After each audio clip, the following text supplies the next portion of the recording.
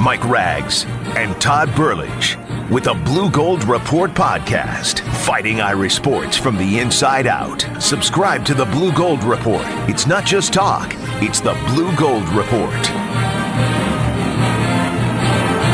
It is time for another Blue Gold Report podcast. I'm Mike Rags, going to bring Todd Burlage in here in a second. I do want to remind you, subscribe to the Blue Gold Report wherever you listen to podcasts, and make sure you rate us and share us and tell all your friends about us. The more you rate us, obviously, the more people get to listen to this great podcast. And we've got a lot to discuss here in May, and coming off the 7 rounds of the draft. We'll talk about who went, who didn't go, who went after, and all that kind of fun stuff. We're going to have a special guest on the show. Phil Hoke from Fighting Irish Preview will join us, the judge. We'll talk about his thoughts on the spring overall, and specifically how the offensive line coach, Jeff Quinn, is doing. So Todd and Phil will talk about that, and we'll have a little conversation. And a new segment on the show called, Todd, I'll bring you in now from Blue Gold Illustrated. It's Todd Burlage. What are we calling this thing? Well, I don't have an official name for it yet. It's just kind of a rapid-fire 15-question type of thing. But today we'll call it Houck's Hustle. Houck's Hustle. But Phil will join us a little bit later on. So we'll talk a little bit about lacrosse if there's time as well. And first up, the NFL draft in a bit, but you just heard his voice. It's Todd. Todd, you having a good spring?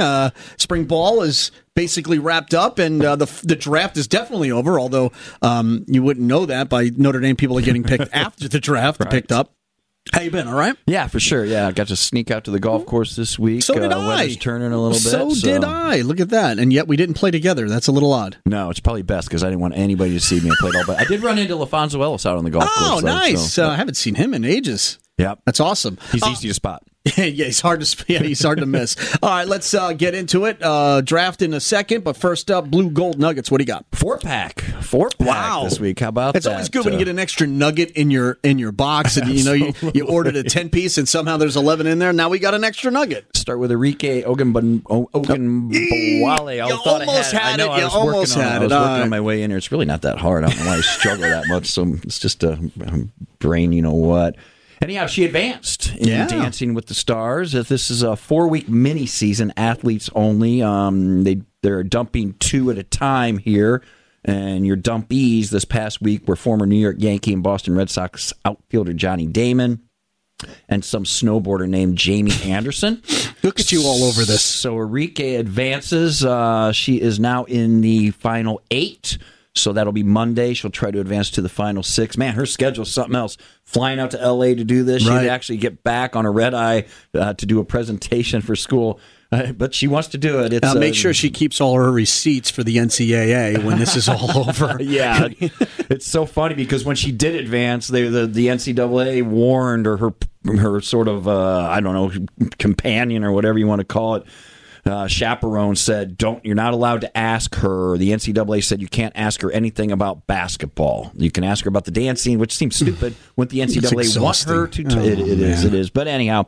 So you're right. It's perfect advertisement for their women's basketball, and millions of people are watching it. You'd think you'd want them to know, whatever. Yeah, exactly. So anyhow, Kareem Abdul-Jabbar, he advanced. Jenny Finch, the softball pitcher, Tanya Harding, those are amongst the folks that advanced.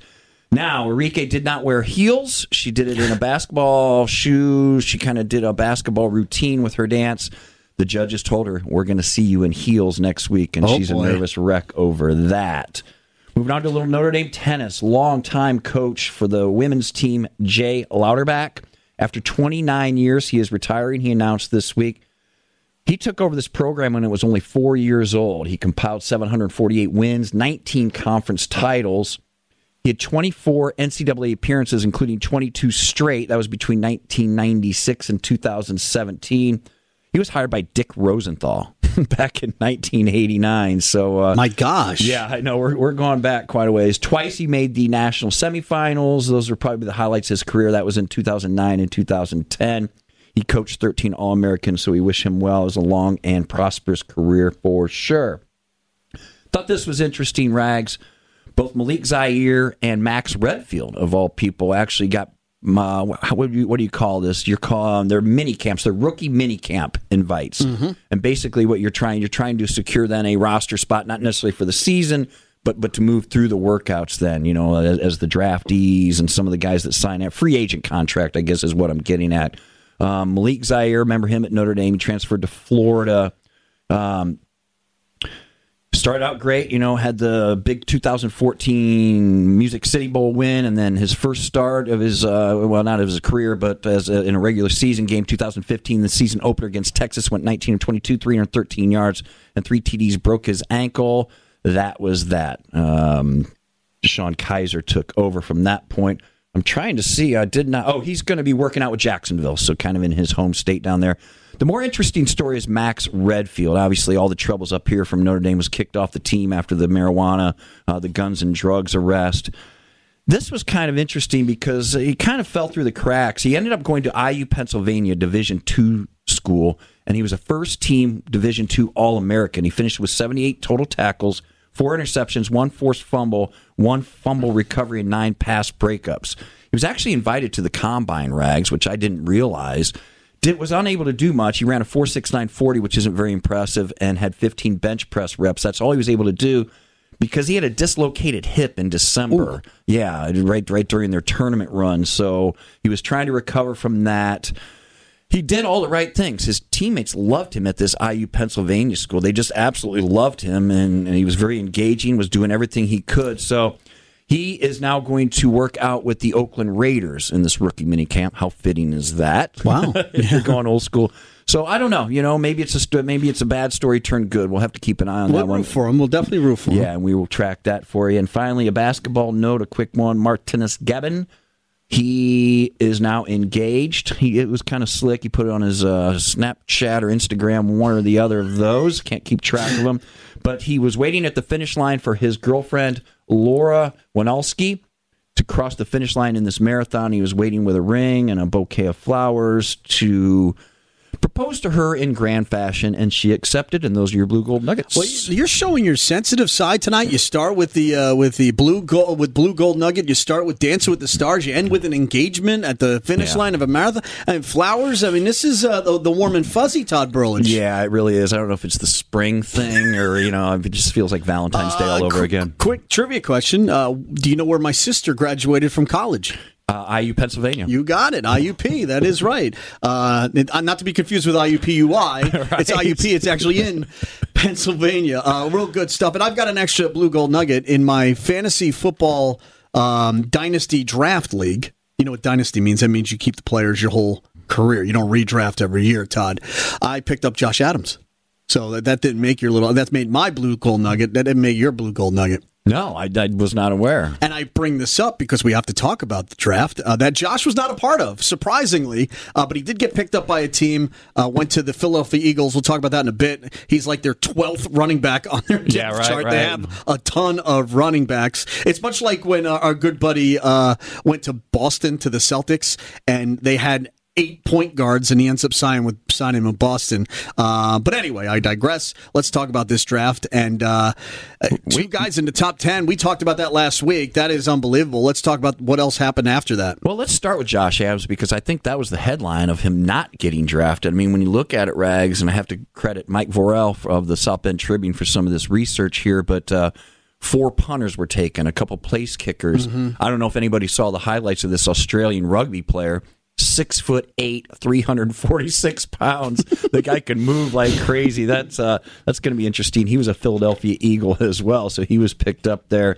20 running backs taken, and not a one of them was Josh Adams, who left here, 1,430 career yards. Last year, 6.9 yards per carry, 9 TDs. That was last season. It was 7 yards shy of a single season rushing record here at Notre Dame. He's with the rugby player in Philly, which is kind of interesting. But, it was you and I mean, heck, we were on the Heisman bandwagon there. I bought the 33 truck and hat. I was ready to rock and roll. Yeah, I know. I think that was the jinx when you walked in the studio with that truck. I don't doubt that for 1 second. Because he only had 261 total rushing yards his final 5 games. So durability was the question.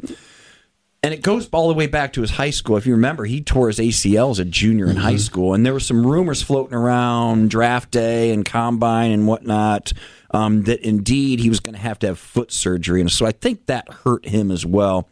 hopefully he can get it together and get himself right and be surprise some people and help your draft team for sure. Yeah, I hope so. But again, he's on a team that's very deep in running backs. Well, you never know. Going to be a tough roster to Super Bowl crack. champs. He's on a Super Bowl champs. Yeah, That's there something. you go. Does he get a ring? No, not yet. He'd have to do it again and be on the team. But I guess so. That was probably the biggest surprise of the sort of after the big boys went in the first couple rounds there. But Durham Smythe, 23rd pick in the 4th round, 123rd overall. That's a nice landing spot for him. I think Good so for too. him. He's the 29th Notre Dame tight end ever to be selected.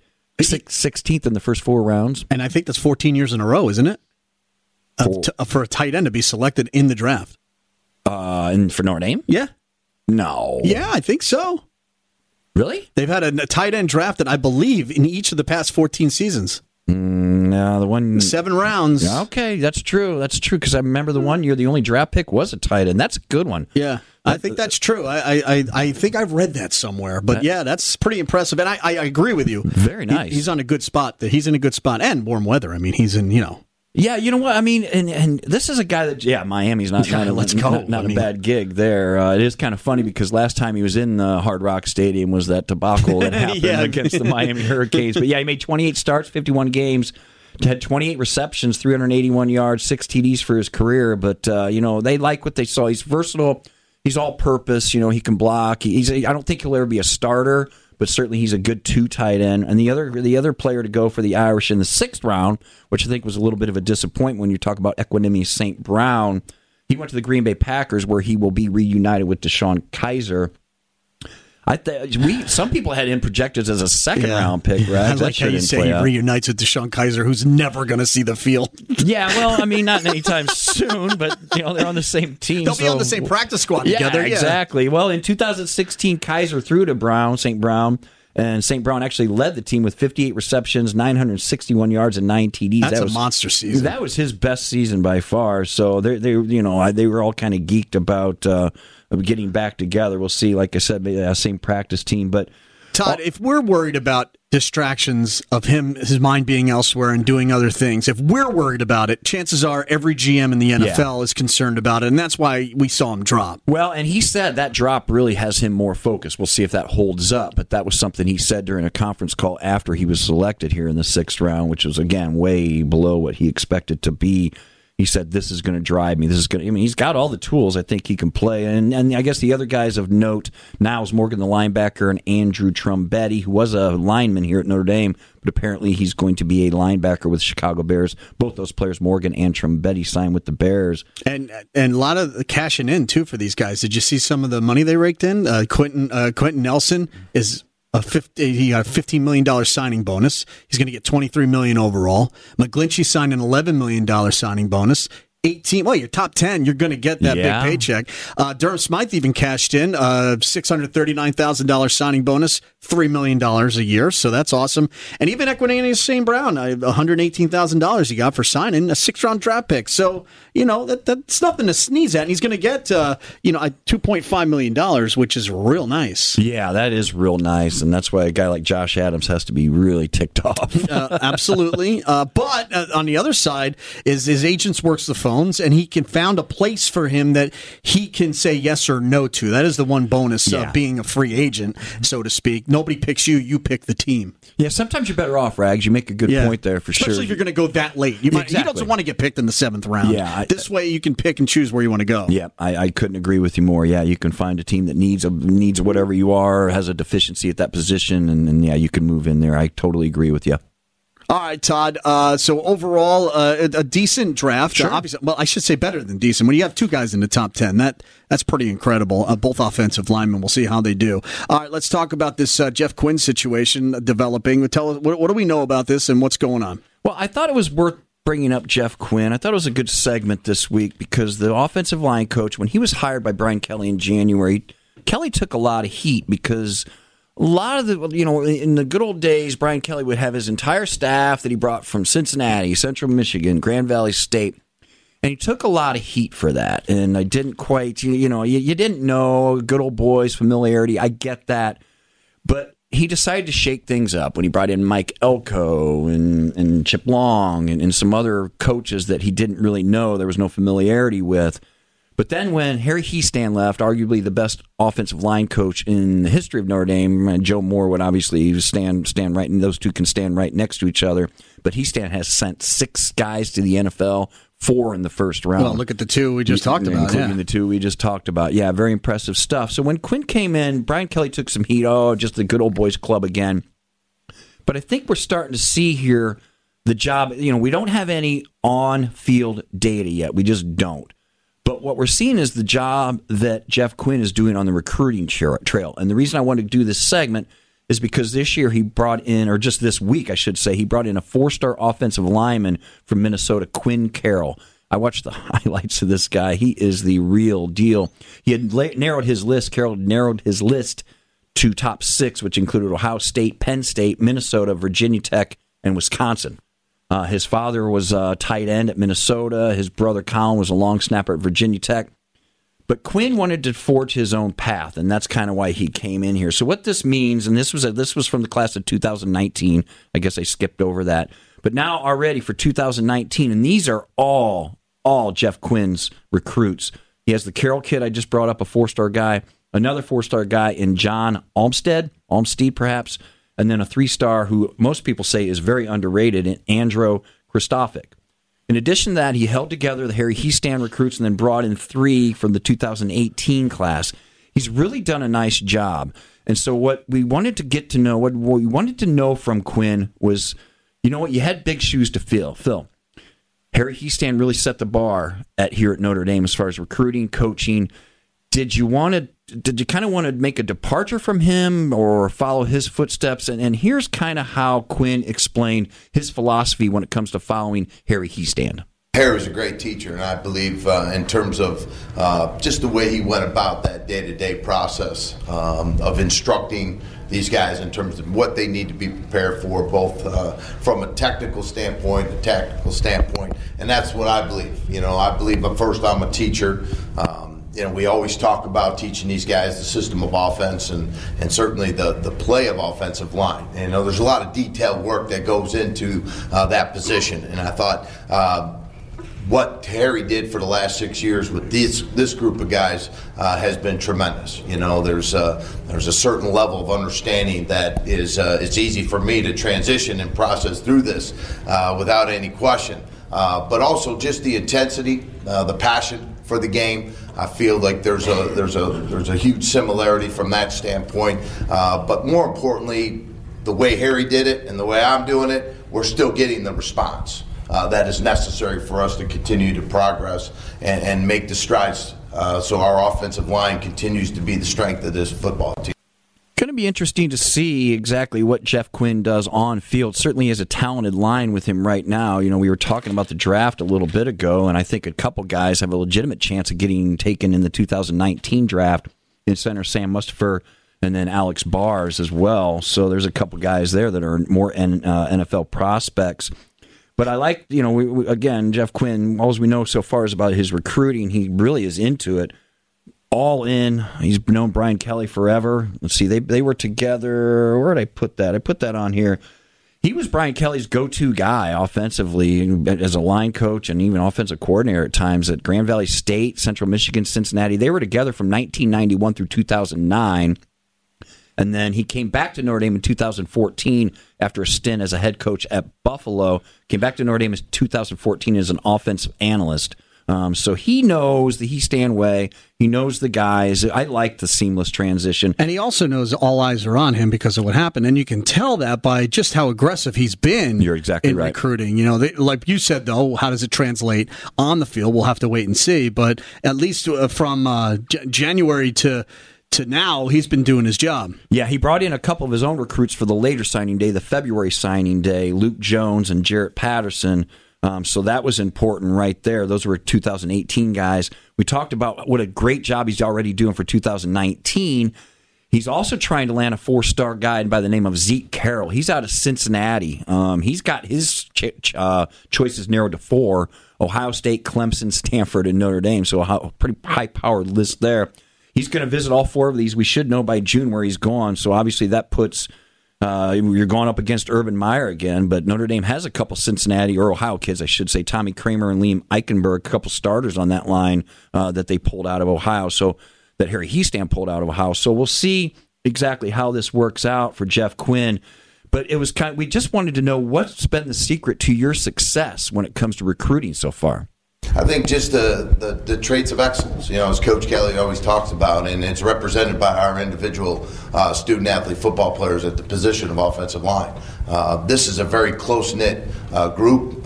They care deeply. It's not about one individual. They know how important each of them are to the strength of the total unit. And I think when a young man comes on our campus, they see that firsthand. And the parents see that also firsthand, that their young men or their sons are going to come to Notre Dame and be a part of a very special and elite group of guys that are all about one another. It's not about one individual. And then certainly the academic piece, the community piece, those are all very, very important parts to our success in terms of securing the recruits and getting them what they need to see. There's a spirit here like no other place that I've ever been, and we want to demonstrate and show that each and every time a young man comes up on this campus. All right, well, that's Mr. Quinn, who's the new O-line coach here, and we're going to talk to Phil Houck here in just a bit about him. And Fighting Irish Preview is actually going to team up with Blue Gold Report come fall, Todd, and that should be a lot of fun. You can hear in Fort Wayne, if you listen to our podcast in Fort Wayne on ESPN Radio 1380 and 100.9 FM. So it's hard to talent evaluate just yet on what he's doing, but you gotta admit he's actually playing the part right now. Yeah, for sure. And this isn't just some novice that Brian Kelly brought in. This was kind of one of his generals going back. So I understand the hire. You kind of got the same thing with Clark Lee taking over from Mike Elko on the defense. There were certain areas of this team that Brian Kelly didn't want to disrupt because they showed improvement or they've been humming along. Showed improvement when you're talking about the defense, but obviously humming along when you're talking about the offensive line. I firmly believe if you want to talk about one single unit on this Irish team, in this Irish program under Brian Kelly, if you had to hang one hat on which has been the most consistent and most talented unit, I think you would have to go right to offensive line, don't you think, Raj? I don't think there's any question. I mean, you talk about just the pipeline that they've created. There used to be tight end, and now it's just technically the offensive line to begin with, but now it's the meat and potato guys, the big fatties, as I like to call them. They're really that's what they're known for now. Yeah, for sure. And when you're looking at these, the way they develop these guys, and if Quinn can keep it up, it is a pipeline. There's no doubt about that. I mentioned probably 2 more that will go in next year's draft, and that'll keep some things going for sure. Don't know where they'll go. I did have a couple draft notes that I didn't get a chance to. We skipped over. Did we skip over it? We skipped over it. It's my fault, but I thought some of them were interesting. So as long as we were talking about some of the drafts, since 1936, when the draft was initiated, Notre Dame has 498 guys drafted, which is second. I'll throw out a trivia question at you, Rags. Do you have a guess on who would be first in that? It might be too soon for Alabama. I'm going to go USC. USC it is. Yeah, look at that. 501. So it's only a 3 difference. So neck and neck there. Notre Dame has... most of them have been bad quarterbacks, which is ironic. I'm just kidding. As Sam Darnold comes to my Jets, I should hope for the best. You better watch it. Among those draft picks for Notre Dame, 68 first-rounders, which is second to USC and Ohio State, which are tied with 81. Since 2010, you mentioned Alabama. Well, they have 25 first-round picks since 2010. Florida second on that list, 13. Ohio State third at 11, and Notre Dame has 8 on that list. This last one on this, it was kind of interesting to me. Notre Dame has the longest streak with at least 1 draft pick. 80 straight years with at least 1 draft pick, and apparently all of those have been tight ends, and I wasn't aware of that. See, you learned something new today. I did. And there's been 83 drafts. Only in 1937 did Notre Dame fail to put a player in those. But I backed up. I digressed like big time on that. But I thought some of those were kind of interesting. Yeah, the Bears have picked the most Notre Dame guys, 41. Makes sense. Pittsburgh second with 35. There are 5 teams that have never drafted a Notre Dame player. And this is kind of interesting because some have been around for a while. Kansas City Chiefs, have never drafted a Notre Dame player. San Diego Chargers, Denver Broncos, Tampa Bay, and the Carolina Panthers. None of those 5 have ever drafted a Notre Dame guy. The coast schools make sense kind of there, but all those years you figure that each Especially the Chiefs, I know, yeah, Chiefs are, they're kind of that Midwest kind of, they get down and dirty, get cold weather. You think they would have brought in an offensive lineman somewhere along the line. Dumbasses, that's why they stink. No, just kidding. Well, let's bring in Phil Houck here. He is the host of Fighting Irish Preview, and of course, as I said earlier, he's going to be teaming up with us in the fall. You'll be hearing back-to-back shows on ESPN Radio 1380 and 100.9 FM. Phil, it's Mike Rags and Todd Burlage. How you been? Well, thanks, Todd and Rags. It's great to be on the Blue and Gold Report. I just want you guys to know that I look forward to every Friday afternoon I get my text message that your new show is up, and I pop it on and listen to it on the way home every Friday. So I love your podcast. Yeah, we appreciate that for sure, Phil. Rags and I were just talking. We just did a segment on the hiring and the success so far on the recruiting trail of offensive line coach Jeff Quinn. You remember, obviously, when he was hired, there was some skepticism, some criticism that was just kind of one of Brian Kelly's cronies. Obviously, we have no on-field data at this point, but when you look at the recruiting the recruiting trail, what are your impressions of Quinn so far? Well, talking about Quinn, let's talk about Quinn Carroll, and you probably talked about him, and that's the latest recruit. Yes. And you got to give Jeff Quinn a lot of credit for bringing Quinn Carroll into the fold. Quinn Carroll was probably coming here so long as Harry Hiestand was here, but when Hiestand left, everything was in a little bit of there were some question marks there. But the fact that Jeff Quinn has been able to bring in a great recruiting two offensive linemen now, and their top target in Quinn Carroll bodes well. And what some people forget about Jeff Quinn is that he was a rock star when he was going to be the offensive coordinator with Brian Kelly back when Brian Kelly was hired in 2009. But then he gets hired by, and he was announced as the offensive coordinator, but then he gets hired to be a head coach out at Buffalo. So, people have short memories. Harry Hiestand was a great, great coach, and it's hard to follow a great, great coach like that. But I have high hopes for Jeff Quinn as an offensive line coach. Talking with Phil Houck, Fighting Irish Preview. It'll start up come August, and of course, he'll be teaming up with us now for one full hour. If you're listening on ESPN Fort Wayne, in Fort Wayne, ESPN 1380 and 100.9 FM, but he's happy enough to join us today on the podcast. We talked a lot over the last couple of weeks about spring ball and what it meant and the blue gold game, and I think the overall theme for us, Phil, was it's time for the offense and these unknowns on the offense to put their big boy pants on and start showing us some stuff, particularly at running back for me. Well, the running back situation with the loss of Josh Adams and Deion McIntosh, too. Deion McIntosh is gone. He got a lot of carries last year, and that leaves the heir apparent at Tony Jones and Dexter Williams, of course. And so who's going to tote that load like Josh Adams did last year? And it's going to be different no matter what, because that offensive line, with the loss of 2 top 10 draft picks in Nelson and McGlinchey, is going to change things a lot. I liked what I saw in the spring game out of Jafir Armstrong, who's a converted from wide receiver. Dexter Williams, he's like a stick of dynamite that's going to go off at any moment. It seems like about every 5 carries he breaks a long one. That's exciting. The limitations on him over the last year or two have been staying on the field because he's been injury-prone with some ankle issues mostly. And the other one is that he's weak with his pass blocking. And those have been points of emphasis, is his durability and pass blocking this spring. And I think after the game, Brian Kelly confirmed that he thought that he had advanced in those areas. You got to figure that Dexter Williams is probably the guy because he is so explosive, and if he can learn to pass block, I think the Irish will be fine at that position. Yeah, he can be a dynamic ball carrier for sure. What was it, 9? I'm just working off the top of my head. I think he averaged 9.2 yards per carry last year. Impressive stuff, obviously. And he averaged over 10 yards in the spring game, sure. But that's a little deceiving because he had 1 carry for 72 yards and then 9 carries for 2-3. He's that kind of guy. Right.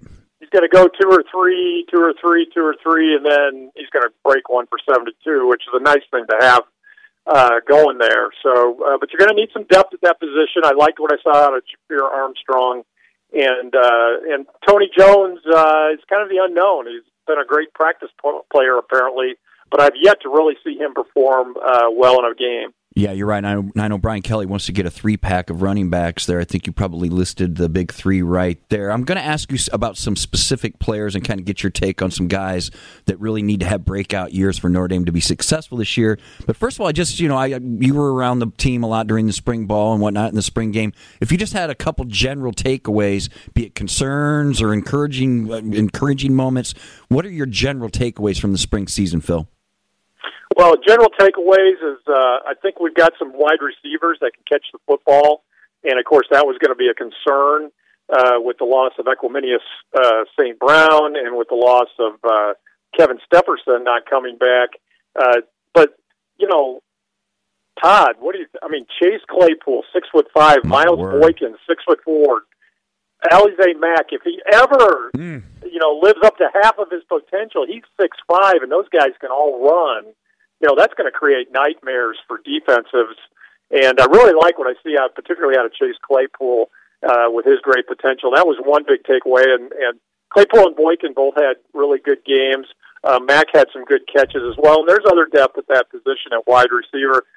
Defensively, strength up the middle. You got to like this tandem of Tavon Coney and Drew Tranquill in the middle. I think by moving Drew Tranquill to the middle at that linebacker position, you create another pass rusher because I think he's the best pass rushing weapon that probably that defense has right now. Hopefully, Notre Dame will develop some depth at their defensive end positions and get a pass rush.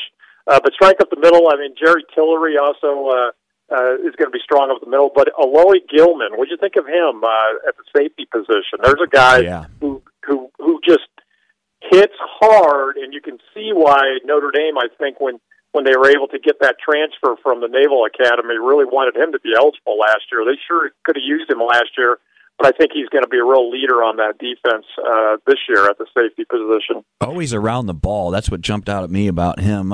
So let me move. I think you probably mentioned one on offense in Alize Mack. If you're talking about guys that perhaps it's time to step up, like Rag said earlier, put your big boy panties on and let's go do some things. We need you to have a breakout year. Can you name 2 or 3 guys that you're looking at on that list? Well, Alize Mack is that guy on the offense. When he came in as a 5-star recruit, Mack was supposed to, be the next coming of every great tight end Notre Dame has had combined. Hasn't quite lived up to that reputation. This is it. He's got to put those big boy pants on this year. Another guy that on the defense I would be looking for is Julian Aquara, defensive end. He's got to be a pass rush guy, and he's coming. He's going to be a junior this year. Maybe a little undersized, but boy, is he quick. It just isn't fair. Flat out rush to get to the quarterback. There aren't too many tackles that are going to be able to block him. He's a guy I'd really like to see step up. And they've got to get some play at the safety position. I think Gilman is the key there as somebody that's got to step up. Asmar Bilal, who's taken over at the rover position for Drew Tranquill. Yeah, he's got to step up too. He's a junior, and that's an important position in Clark Lee's defense. So those are a few names I think we need to look to have big years for the Irish. We're talking with Phil Hogan from Fighting Irish Preview. It's funny, we did this whole segment, we haven't even brought up quarterback at all, and I would just like to get your general take on it. It's weird because this seems like the first spring where, I don't want to say controversy, but it almost seemed the waters seemed to settle that, we're going to be okay with our quarterback here, with Wimbush. Do you think that'll be the case come fall, Phil, or will we have some rough waters and we'll see 2 or 3 different guys? Well, Rags, I think it's Wimbush. I think Brian Kelly settled that really early on. Wimbush has the most upside, and that's almost to me an obvious statement to make. He's the guy that might be able to get you to that college football playoff promised land because you need special players to be able to do that. That said, the way as the season developed last year, everybody saw it, and that was, yeah, he's a great player, but when they stopped his ability to run with the football, the accuracy issues he had with throwing the football really bit him, and he's got to be better than a 49% passer. If he could get that passing percentage up to 55%, he can be a really great quarterback. I like Ian Book. Great guy coming off the bench. I wrote an article about this after the spring game called Wimbush or Book, a Lamborghini or a Honda Accord. Right. Wimbush being the Lamborghini because, he can go 220 miles an hour. He's spectacular. But he's going to be subject to being a little fickle and having some breakdowns. And I don't just mean physical breakdowns, which did kind of catch up with Brandon Wimbush as all those carries piled up last year. But also he seemed to be having some mental breakdowns with his mechanics as a quarterback. Ian Book I see is a little more steady perhaps at that position, and a great guy to have coming off the bench, as we saw in the Citrus Bowl last year. Citrus Bowl hero, Ian Book. What an exciting game that was, and he had to gain a lot of experience from that. So I think Wimbush is clearly the number one going into the fall, but it's nice to have Ian Book on your bench, and I don't think the Notre Dame coaching staff should hesitate to pull Brandon Wimbush if he's ineffective in the middle of a game and get Ian Book in there, because Ian Book can win. Yeah, if Wimbush ends up in the shop, right? It's a very entertaining read, and you can find Phil's story, Lamborghini versus Honda Accord, at dude-sports.com. It's a really good read, folks. Definitely check it out. All right, Phil, we're going to launch a new segment here, and you're going to be my guinea pig here. I don't even have a name for it yet, so we'll just call it Hoax Hustle today for our first go. Hoax Hustle. I like Hoax that. Hustle. Yes, indeed. Let us. What I'm going to do, I'm just going to throw you about 15 quick-fire questions. We'll try to get this all in a minute. Some are yes and no, some are whatever the case may be. And here we go. Let's go ahead and get started here. Will Brandon Wimbush start every game this season for the Irish? No. Who will the leading rusher be for the Irish? Dexter Williams. Will he get to 1,000 yards? No. You're a judge. What kind of judge? A really thoughtful and effective one. Very nice, very nice. Who will the leading receiver be for the Irish? I'm going to go with Alize Mack. Nice. One band or singer to listen to on a road trip, if you can only pick one. I'm a big John Mayer fan, but man, on a road trip, go for the old stuff. Let's listen to Kiss. How's that for a combination? Very nice. One well-known band or singer you find to be overrated. Overrated. I just love music. I don't know. John Legend. He's your answer for all of them. Will Brian Kelly retire at Notre Dame? Yes. Oh, well, I guess that answers the next one. Will Brian Kelly ever coach in the NFL? No. Has Brian Kelly lived up to expectations at Notre Dame? That would be impossible for anybody this side of Frank Leahy or Knute Rockne. That's a great answer. It's true. Well, then, who is the best Notre Dame football coach of all time? Well, I'm real partial to Frank Leahy just because I've read a lot about him. Knute Rockne, just, an amazing pioneer in the sport. For his work ethic and just his charisma, I really like Frank Leahy. I'm going to go with Frank Leahy. Yeah, I agree with you there. Favorite stadium or arena you've ever been in?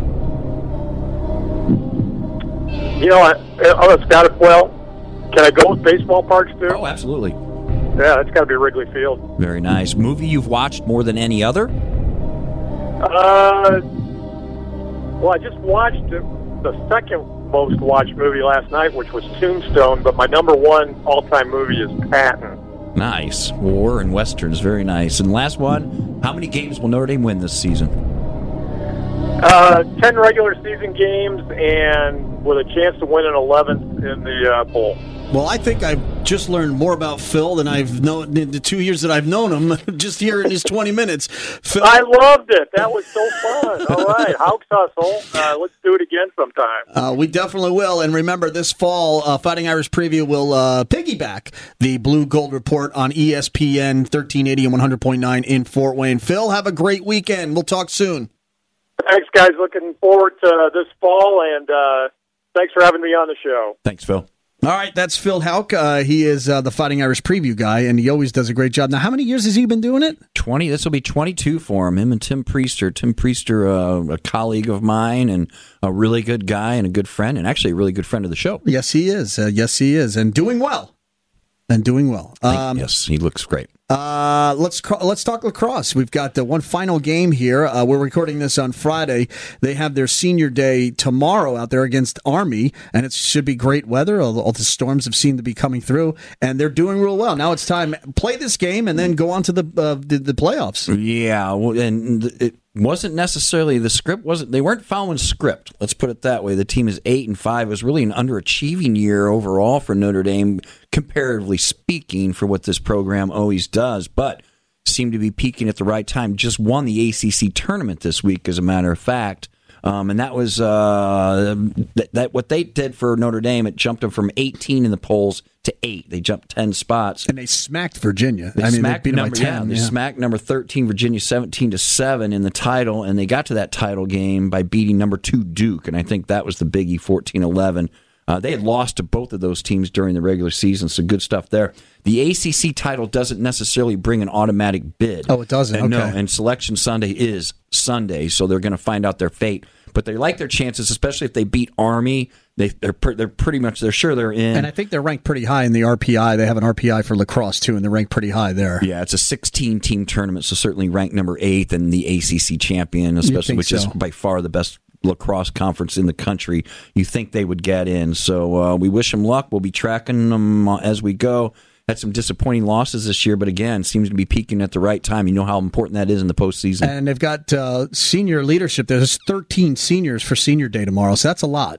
So it should be a beautiful day out there. And and that's always a nice, go out there and watch some lacrosse. It's fun to watch. It is a lot of fun to watch, and they're hoping the hope is that they can not only do well enough, beat Army, and do well enough in the tournament draw to make the tournament. They really want to host a first-round game, and that will be May 12th and 13th is when that begins. Those are the first-round games. So, and that's finals week for Notre Dame, so the coach really hopes they can land a home game. I kind of think they will, Rags. And that's next weekend for us when we'll be doing our next Blue Gold Report. I want to thank Phil Houck, the judge, for joining us from Fighting Irish Preview. We'll do this all over again next week. The Blue Gold Report podcast is brought to you by D.L. McComb & Sons Funeral Homes, always friends of the show. And remember to subscribe to us, rate us, and do anything you need to do to help promote us. The Blue Gold Report podcast. Todd, I'll see you next week, my friend. Looking forward to it, my friend. This has been a presentation of Opt-In Productions.